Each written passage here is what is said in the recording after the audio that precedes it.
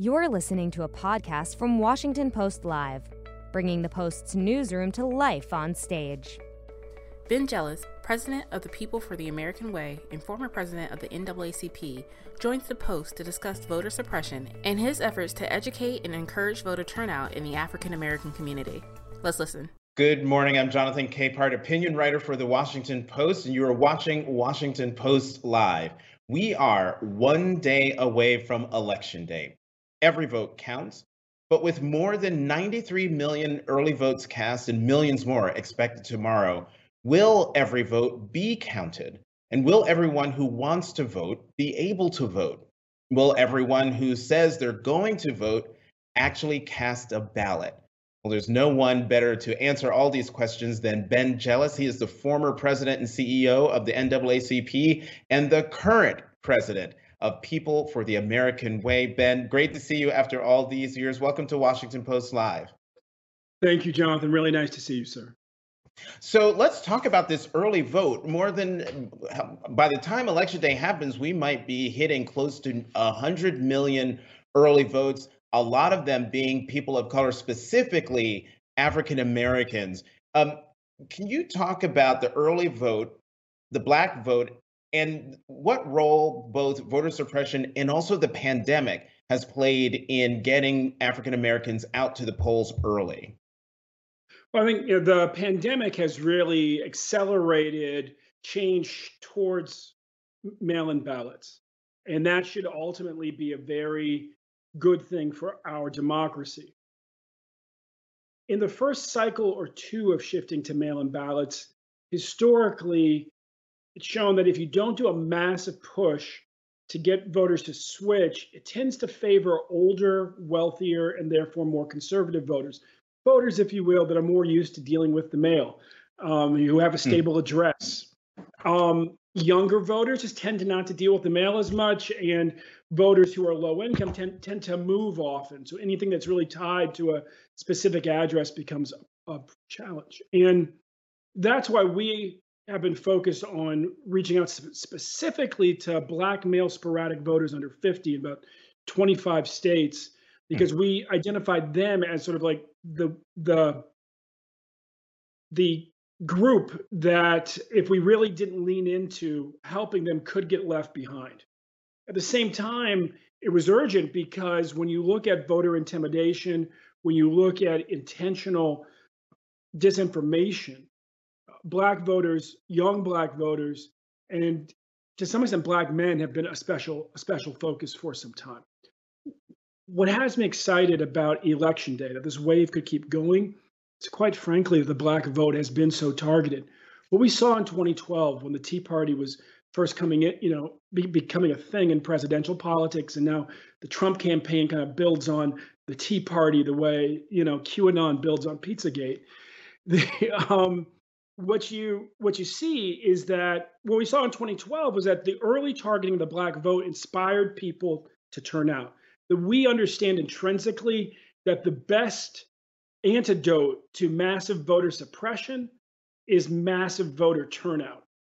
And it's easy to take something for granted, like an old bicycle in your front yard, until somebody tries to steal it. But the moment that they try to steal it, suddenly you realize it's a lot more valuable. So I'm hopeful that tomorrow, the high turnout that, if you will, COVID has inspired during this early voting period will continue on Election Day and really be pushed, ironically, by the massive voter suppression attempts.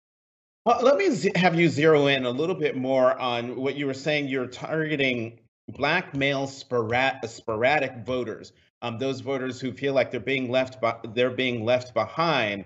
And it made me think of what President Trump has been doing in terms of reaching out specifically to African American men. I would love your perspective on what the president is trying to do and how successful he will be, because in 2016, sure, predominantly, overwhelmingly, the African American vote went to Hillary Clinton, but more Black men went for Trump than Black women did. And if you look at some recent polls, President Trump is up into double digits in African American support.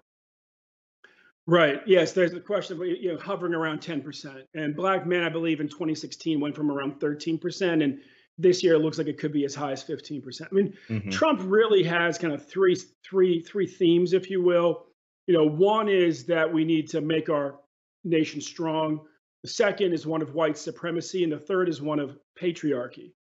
And it's easy to see how two of those can really appeal to men of any color. And so what you see is, because of his leaning into patriarchy, that white men, black men, brown men are all more likely to vote for him than white women, black women, brown women. The fight, if you will, for black male voters can only be a good thing.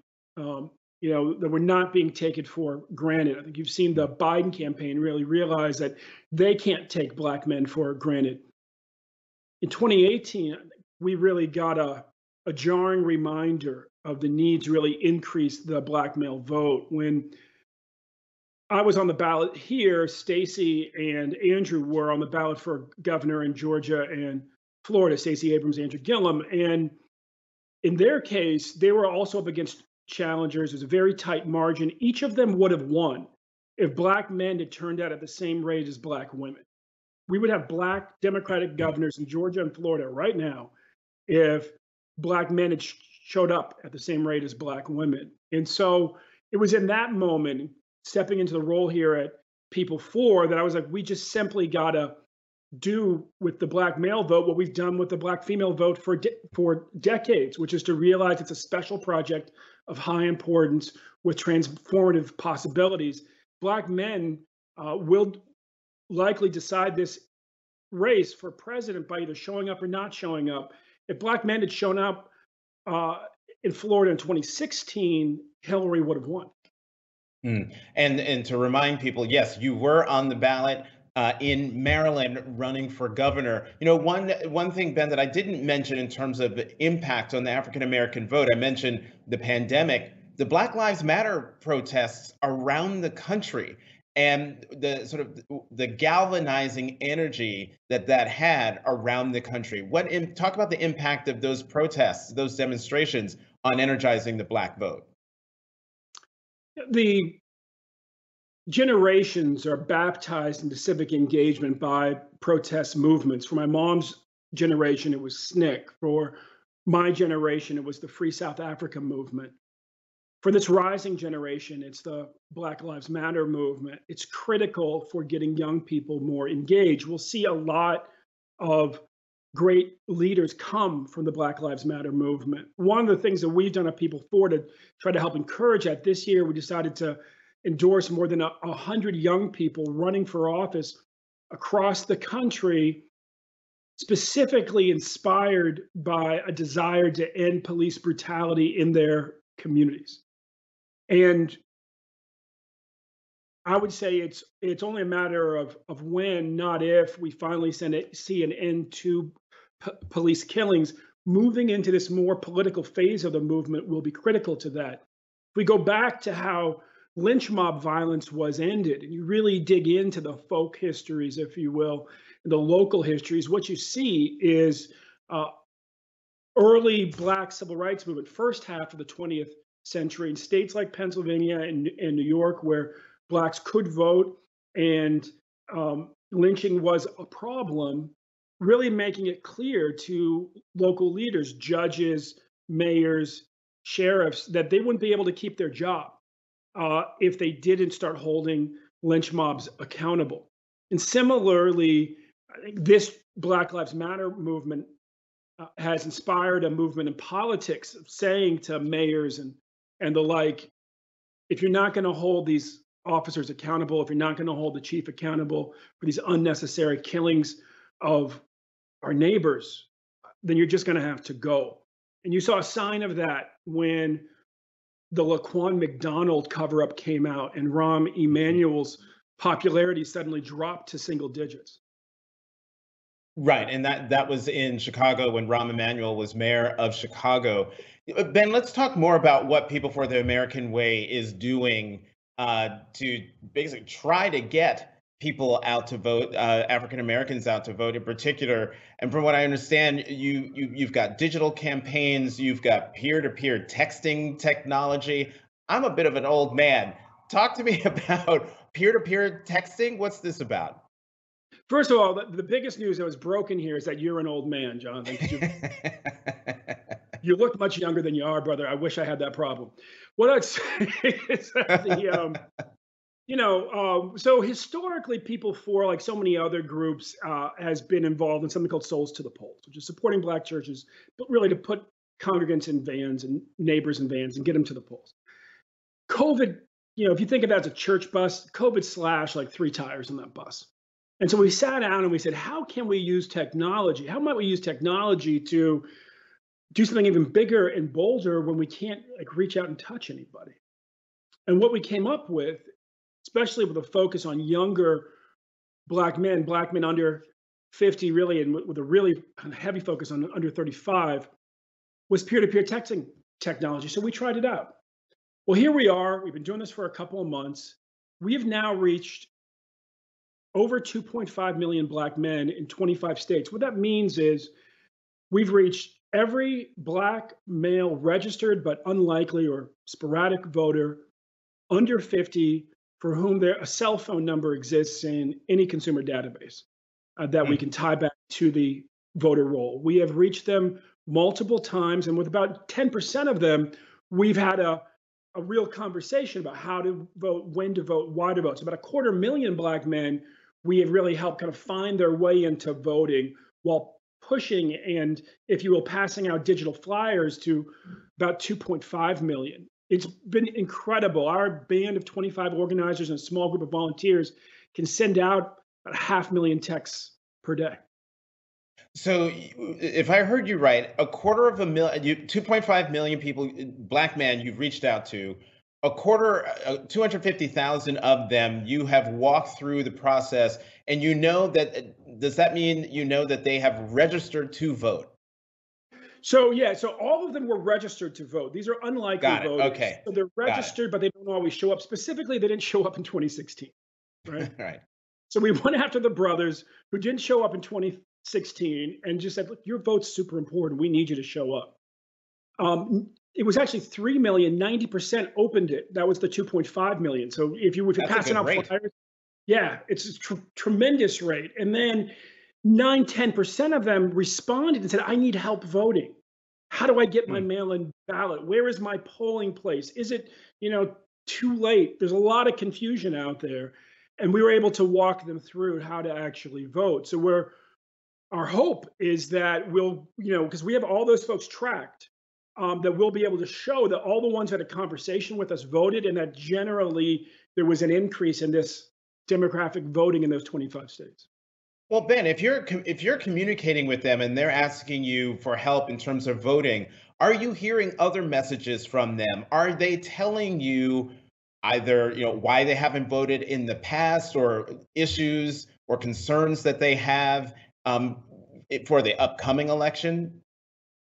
So we've also held town halls in about 10 states across the country, again, with Black men on the phone. They were actually able to poll them. It's more of like a mass focus group, 4,000 or 5,000 men on the phone. And what you see is that jobs is super important. This economy is super important, and also concerns about healthcare. And the way that's reflected in our texts is that our texts really make it clear that the future of the economy, the future of healthcare, is very much on the ballot this year. And so there's a kind of a call and response and some deep listening that we've been doing with Black men around the country, and helping them understand that if we really want to see things get better, then they've got to turn out to vote and make their voices heard at the ballot box. I'm also wondering if, we just went through a very fast confirmation process for now Supreme Court Justice Amy Coney Barrett. And for a lot of people, judges and judges from the Supreme Court on down is a big issue. And I'm wondering if you've heard any concern from the Black men that you've reached out to, and I'm asking that because there's a question from Mary McElroy from Illinois, and her question is, how do we get more young African Americans to understand the importance of voting, which we've been talking about, and its impact on the appointment of federal judges? One thing, and kind of shifting to talk about the kind of the more partisan work that we do here at People For, because we do both.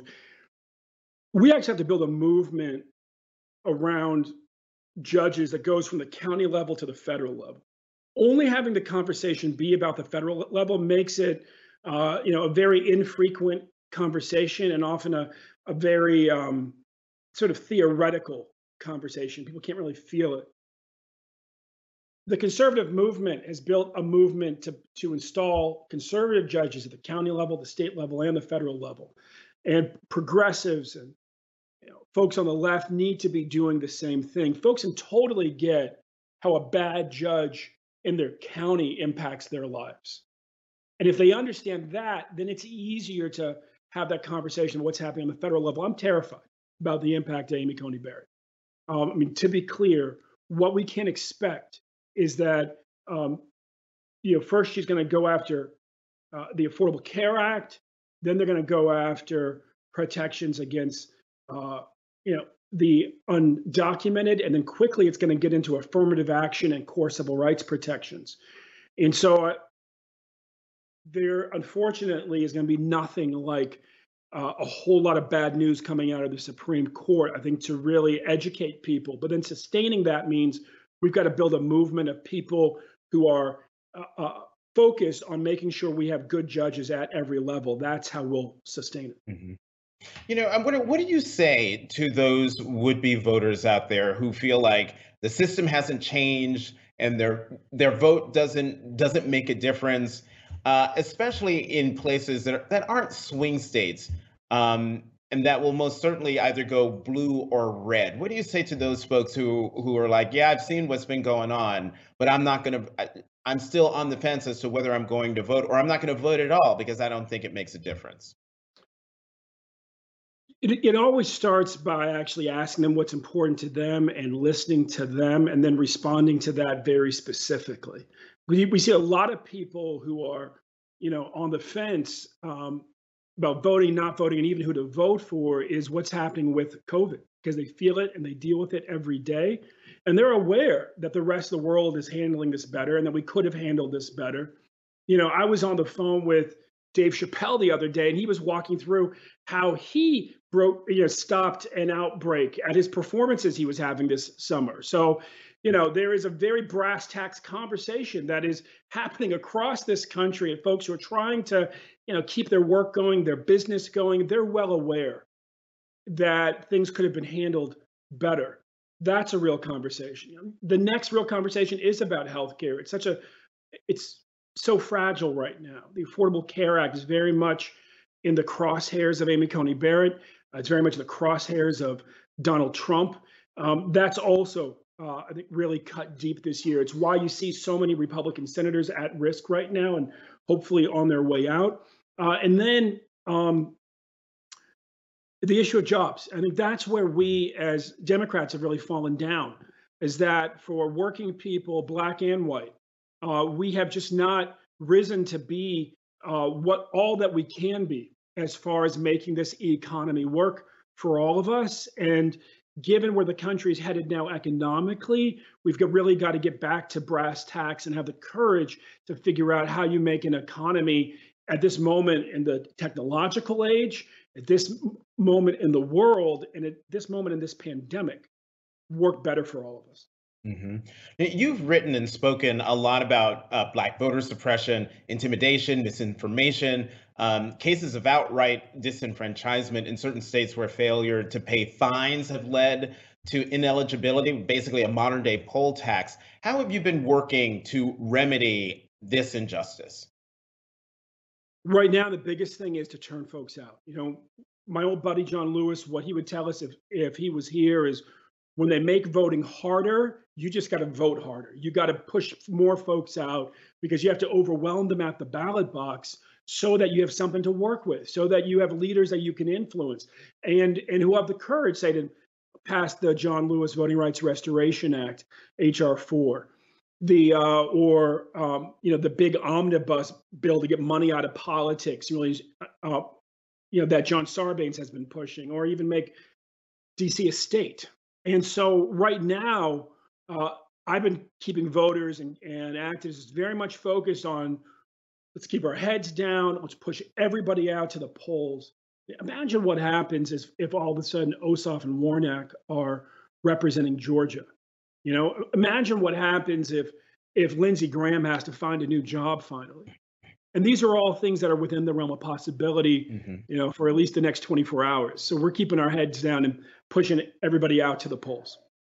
There was a story I read over the weekend, and I sort of gave it a little side eye because this is sort of the quadrennial story about Democrats panicking over fill-in-the-blank constituency not coming out to vote, an early vote. And in this case, it was the African-American vote not coming out in the numbers expected in the early vote in Georgia. And I also think in Florida. What do you think accounts for that? Is it voter suppression, particularly in Georgia?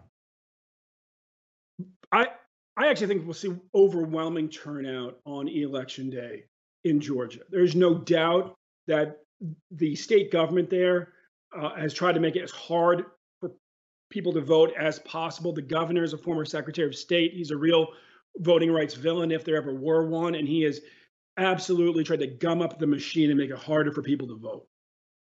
Generally, again, as we talked about earlier, the kind of more low-income your community, the more you ultimately benefit. It's kind of ironic. The more you benefit from early vote, the more you benefit from vote by mail, but it takes several cycles. And also at the same time, the more likely that you're just simply going to make a plan for Election Day and turnout. So my hope right now is that what you'll see is that on Election Day, it'll be more of a working class cut. It'll be therefore a more diverse electorate that shows up. And ultimately, by the time that we're counting the votes, what you'll find is that turnout was very high. It's been the arc in past cycles. I think it'll be the arc this time.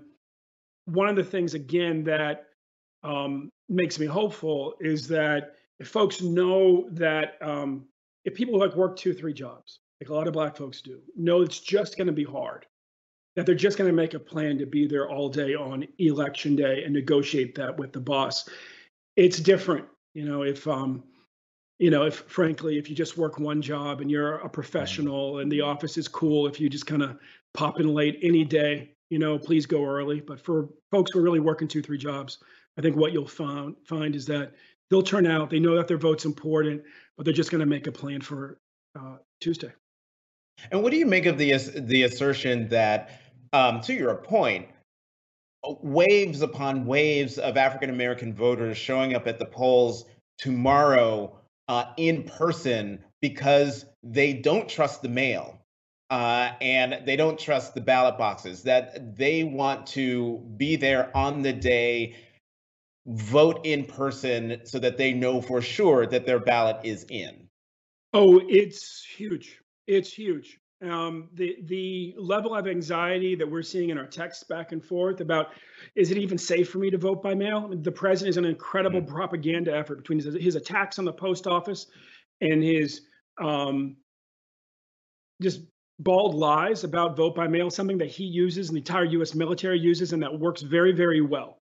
And yet he lies about it incessantly, and it's had an impact. There's been a lot of anti-vote by mail propaganda. So there are a lot of voters, yes, their vote is precious to them, and they know they just better do it in person no matter what the risk is. At the same time, talking to Stacey Abrams down in Georgia, they're preparing. They have volunteers at every single polling place to make sure that it's safe, because they know that, not only is President Trump encourage people with guns to show up at the polls, but that there are actual militias making plans. And so you've seen an unprecedented turnout. Many of the pastors that we organize here at People For are in these collars and lawyers efforts where a pastor, in their collar, and a lawyer show up at the polls just to be there all day, keep folks calm, mediate when needed, make sure everybody's safe, and make sure that nobody's able to intimidate voters from voting. You know, Ben, as I said in the intro, and as I'm sure people know who you are and recognize you. I mean, right now you are the president of People for the American Way, but before you were president and CEO of the NAACP, the preeminent African American civil rights organization. I would love for you to give your perspective as a civil rights leader on where we are right now in this country on the eve of clearly the most important election in our history, where I've said many, many times on Washington Post Live, in columns and on television, that this election to me is a choice not just between President Trump and former Vice President Biden, but a choice between American democracy and white supremacy. Your view? Yeah, you know, I tend to take a long view. My family is from Baltimore, or really from southern Virginia, by way of Baltimore. And my grandmother, who turns 104 a week after the election, and this is this is her. She's my heart. Those are my kids. They're my heart too. But my grandma descends from Thomas Jefferson's grandma by her other grandchildren that were her slaves, right? And she's like somebody who's turning 104, takes a very long view of things, kind of lives on the balcony of history. She carries with her 200 years of American history told firsthand, the 104 years she's lived herself, including training a young Barbara Mikulski as a social worker, and the 100 years that she inherited from her parents, from her grandparents and great-grandparents who were born slaves.